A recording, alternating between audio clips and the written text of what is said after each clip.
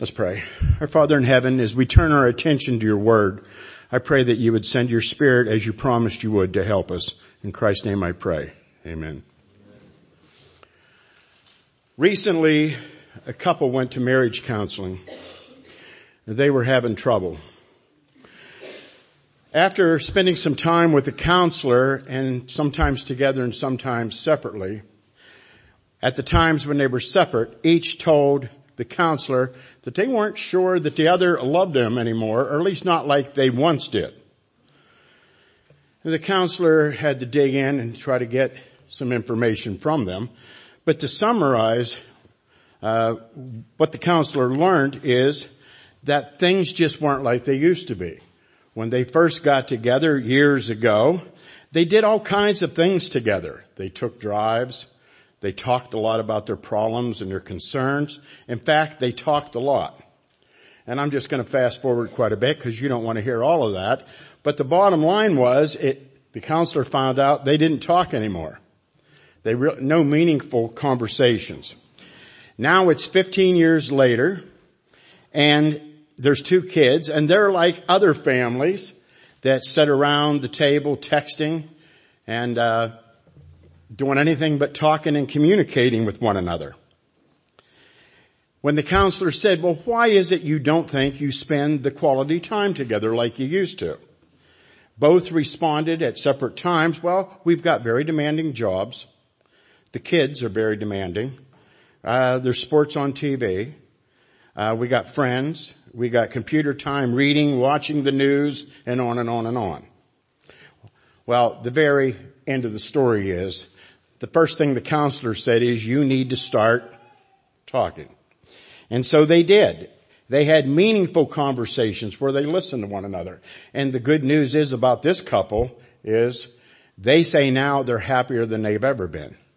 And it came down to their communication and the time that they spent together. They really started listening to one another. The reason I mention that is, what I want to tell you this morning is, God wants to have that kind of relationship with you. Where you spend time with God, quality time, meaningful time. Like two persons getting together who really care for one another. The most important part of that relationship with God is spending time. Not superficial time, but real quality time. I'll make this statement today. Talking and listening and spending time with God is the most important thing you do each day. I used to think it was doing things for God.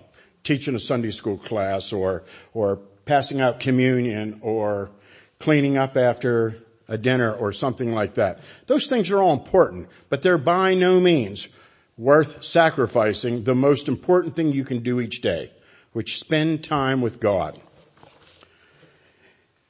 You see, we've said it before. Jason has mentioned this in a variety of ways many times, but we need to say this again today. Jesus is not offering the world a religion. He's offering each person a personal relationship with himself. Now last week Jason talked about some pitfalls of prayer. Some of the things we got to watch out for when we pray, because we kind of redefined what prayer was originally intended to be. I'm going to confess to you, there's one thing that came to mind when he was preaching that sermon. He kind of alluded to this, but it struck me in a little bit different way. One of the things I struggle with is I can't keep up to the spiritual giants. And I actually get discouraged. What I mean is I'm kind of an all or nothing person. So if I can't do it all the way out, then I kind of tend to back away from that. In the Sunday school class a couple of weeks ago, I taught or mentioned in the class that James, the half-brother of Jesus, became a pillar in the church after Jesus ascended and went back to heaven. They said his knees were calloused like a camel because he spent so many hours in prayer. And then I read about John Welsh. John Welsh believed that a day was wasted when 7 or 8 hours were not spent in prayer. And he would often wake up in the middle of the night to pray. Martin Luther, the founder or the father of the Protestant church, led the Reformation.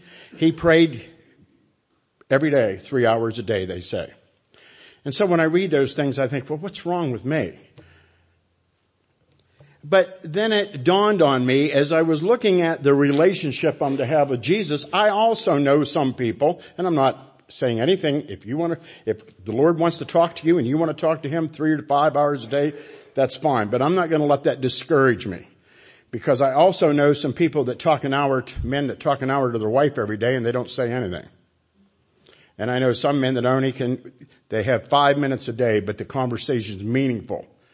And it's concerned about one another and it's sharing things and they love one another. You see what I'm trying to get at? Quantity is not as important as quality in my opinion. But we have trouble with prayer. And man has always, and one of the reasons we have trouble with prayer is because that's what Satan doesn't want you to do. If it's the most important thing you can do, then guess what Satan doesn't want you to do? And he'll do anything he can to fill up your day, to distract you, to give you other things. So a day ends and you say, I don't think I talked to God one time today. And Satan likes that. Oswald Chambers wrote one of the most famous devotions of all time, and I'd like us to read a section of what he says in this.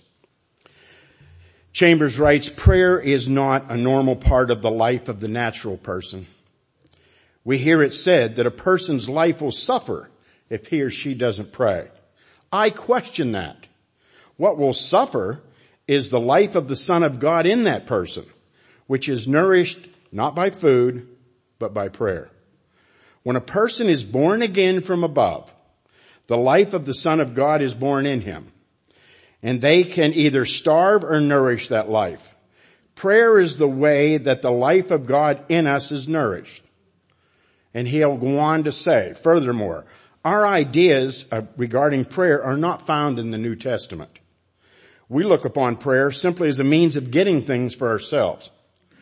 But the biblical purpose of prayer is that we may get to know God Himself.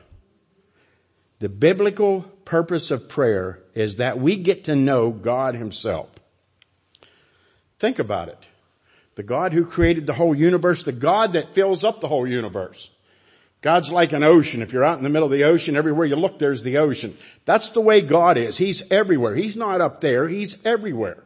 He fills up the ocean. He created everything, including our lives. And He wants to have a personal relationship with you. He wants you to get alone with Him and have a conversation and experience in Him. Recently, I read this, and this has hit me a little hard. If I struggle to spend time with God, the problem isn't a scheduling difficulty. It's a relationship problem. I have a problem loving God with all of my heart. If I have trouble getting alone with God, it's not a scheduling problem. It is a relation problem. Now, here's my definition of prayer. I think I'm right on this, but of course I wouldn't tell you if I didn't think I was right. But here's how I define it to myself anyways.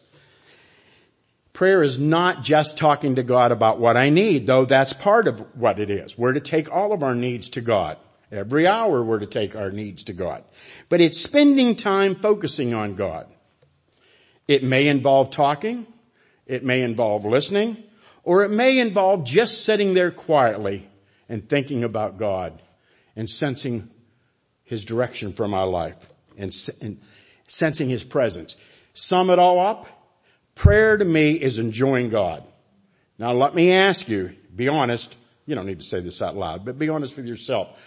Can you make that statement today? Do you enjoy God? You see, if you say, oh boy, I didn't look at it ever in that light, then we're talking about a relationship problem or something you can work on, right? The couple could work on their marriage. We can work on our relationship with God. Now, one of the reasons we think prayer is so important is because the Bible, God's Word, is full of it. For example, there's 650 prayers listed in the Bible. There's 450 recorded answers to prayer in the Bible. When did prayer first get started? Back in Genesis. If you want to consider the conversation, Adam, where are you? I'm over here. I don't have any clothes on. Who told you didn't have any clothes on? If you consider that conversation prayer, then I guess prayer, we first hear about it there. If not, certainly in another chapter, whenever it says, and at that time, people started calling upon the Lord. I think that's Genesis 4.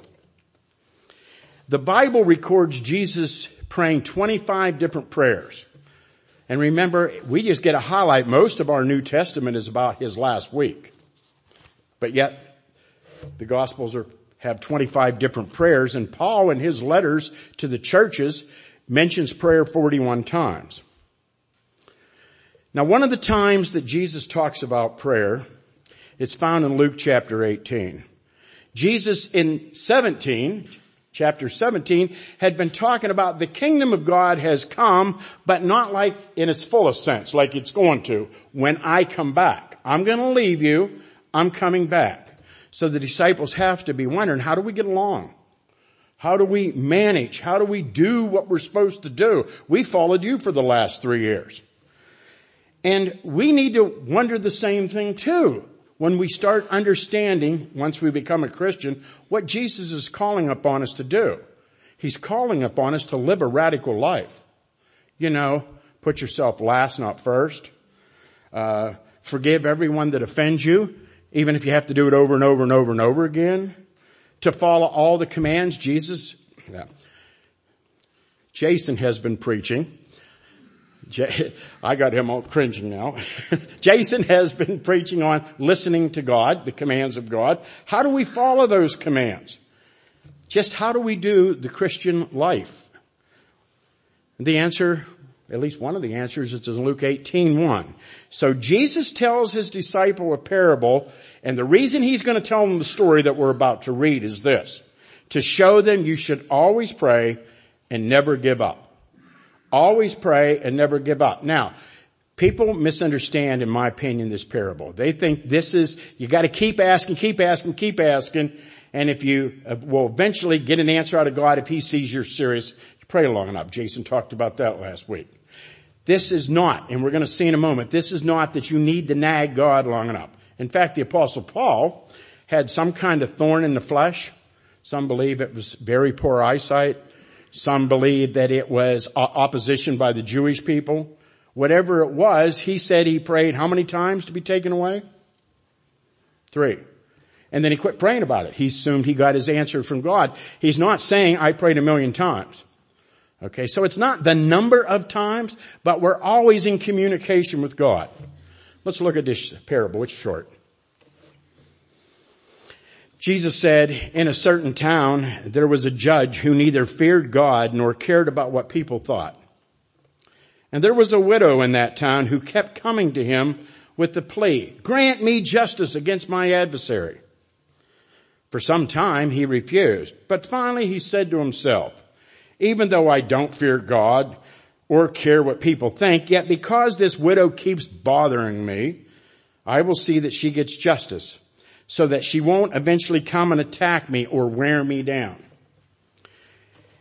And the Lord said, Jesus said, listen to what the unjust judge says. And will not God bring about justice for his chosen ones who cry out to him day and night? Will he keep putting them off? I tell you, he will see that they get justice and quickly.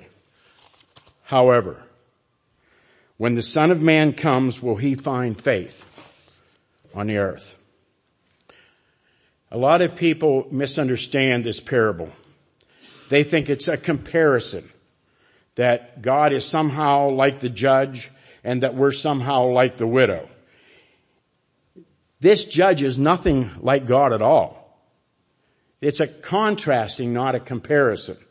He doesn't care about people, and he doesn't respect God. God is nothing like this judge. The widow. A widow back in that day would have lost her husband. Probably a true widow would have had no sons, and she would have been defenseless and helpless and probably struggling to make ends meet. And no one to defend if a neighbor stole some of her property. I don't know what the case was here, but if that's the case, she would have no one to come to her side. The only recourse she could go is keep running to the judge and begging him to help her. We're not like the widow. God is not like the judge. God is kind and he's loving and he wants the best for all the people he created. God is good. And we're not helpless like the widow. We have God on our side. The God of the universe is on our side. Jesus proved that. He proved it at the cross. We're loved very, very, very, very much.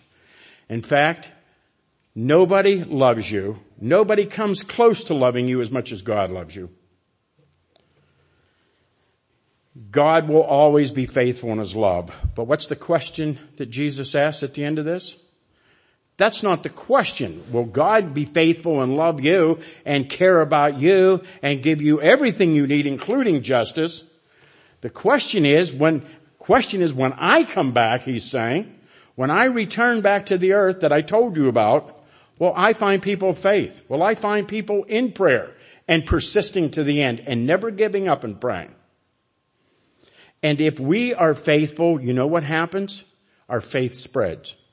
And faith starts spreading out into our homes and into our community. So I want to take just a little time because I wish somebody would have done this for me once instead of just generically told me about prayer. I wished when I was a kid somebody would have explained and just gave me some samples of maybe how I could pray.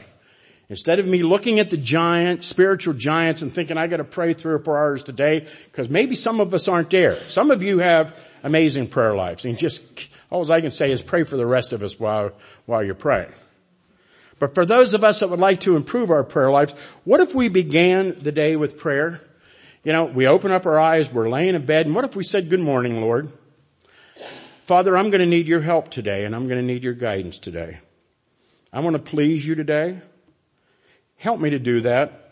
And Lord, I think maybe I know Jesus wants to love people, and maybe you'll give me an opportunity to let Jesus love somebody through me. So help me not to miss an opportunity if that happens today. Increase my trust in you. Lord, I look forward to spending time with you. Now that's a long prayer. And you can make it shorter than that. The important thing is that instead of getting up and saying, I need money today, I need this and this, that's fine. You need to pray about those things. But wouldn't that be a good way to begin the morning? Or when you end the day. And by the way, I know from experience, if you're not doing any of this right now, you may forget to do this. Satan is going to do everything he can to keep you from doing what I'm suggesting. You're going to get up the next day and thought, I was going to pray before I went to bed last night and I totally forgot about it. I was so tired. What about when you're sitting on the side of your bed and you're ready to fling your feet up over? What if you said, Lord, thank you for today. I was blessed by you today and I'm grateful. I'm grateful for everything you gave me. Lord, I do admit I got upset today and I want you to forgive me for that because I know you want me to have peace and joy in my life, don't you, Father? Help me tomorrow to work on that, will you? Or maybe your prayer before you go to bed would be, Father in heaven, did I sin against you today? If I did, bring it to my mind right now. I want to take care of this. I don't want anything between you and I. I look forward to a good night's sleep so I can meet you again tomorrow. Throughout the day, pray. Father, why am I thinking of what I'm thinking right now? Please take captive my thought. Protect me from the devil, Father.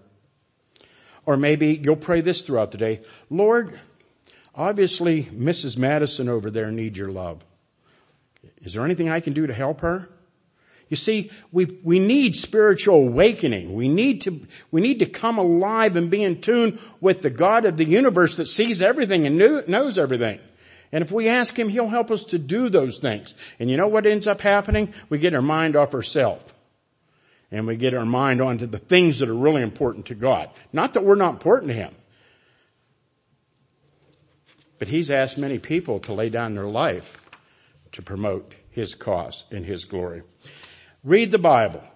And I don't mean sit down and read 10 chapters of Leviticus every day. Okay? But read a little bit every day. Just so till the Lord has a chance to speak with you.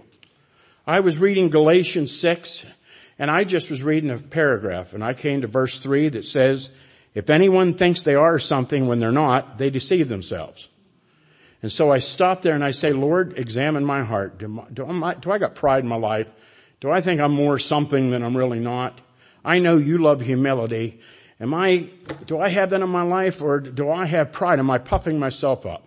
And so I don't have to go very far in Scripture to find something to pray about.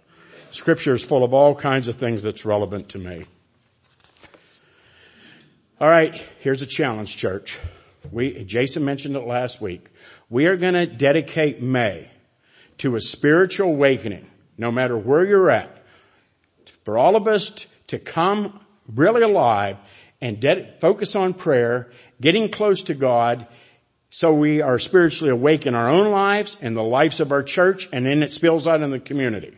So we are going to have, and if you put the next slide up, you can't read that, but this looks what we're asking to do. It takes 5 minutes at the most. That's day 6, I think I copied up there. You can't read it, but it says character matters, and there's a couple paragraphs you can read. But at the way down at the bottom, that little thing down at the bottom says prayer points. Can you bring up the next one then?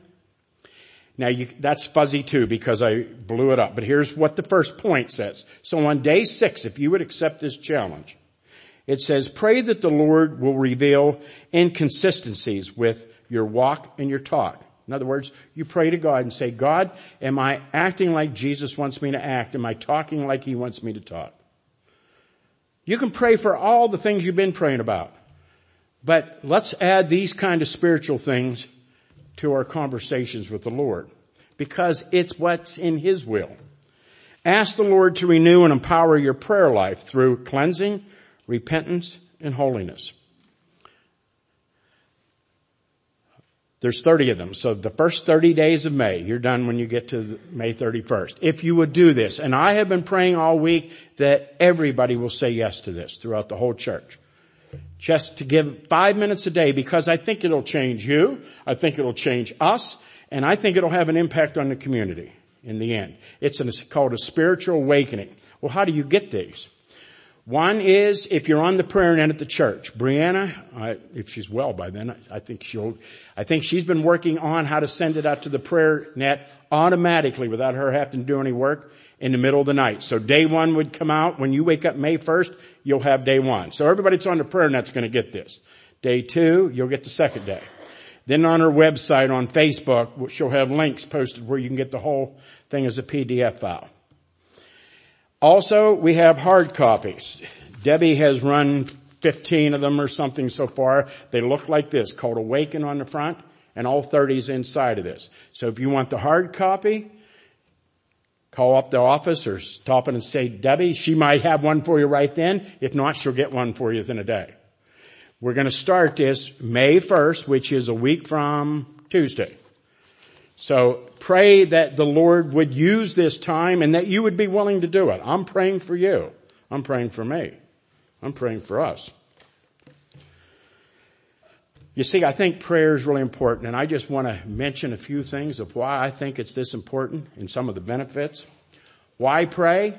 Well, I think one of the biggest reasons is, if not the biggest, it makes God happy when you do. That's why He created you, to have this kind of loving relationship.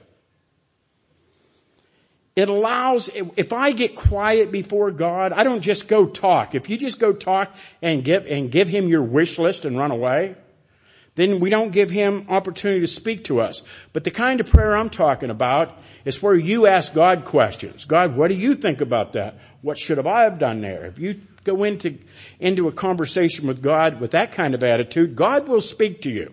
And especially if you have your Bible open beside you and you read just a couple verses, He'll bring something to mind. When I'm in prayer, I found that God gets to demonstrate His love to us. And one of the things I'm ashamed to say, I used to, when I did something that I knew I shouldn't have done, then I wouldn't go to prayer. Because as if I could hide from God. I didn't want God to have to talk about that thing I didn't want to talk about. I've learned I don't know if it's long ago, but some time ago, that's the time to go to prayer. Because God will quickly take care of it and say, do you want to recommit yourself to doing better? Yep. Okay, then you're forgiven. Let's go. And it's the end of it. Yeah, we confess our sins to God, but He's quick to forgive because He loves you that much. Prayer is just a way to know God more and more. The more time you spend in prayer, the more you'll know God. And everybody's wondering, well, how do I know if God wants me to do this or that? Spend time in prayer. And guess what you get to learn? You get to learn His voice.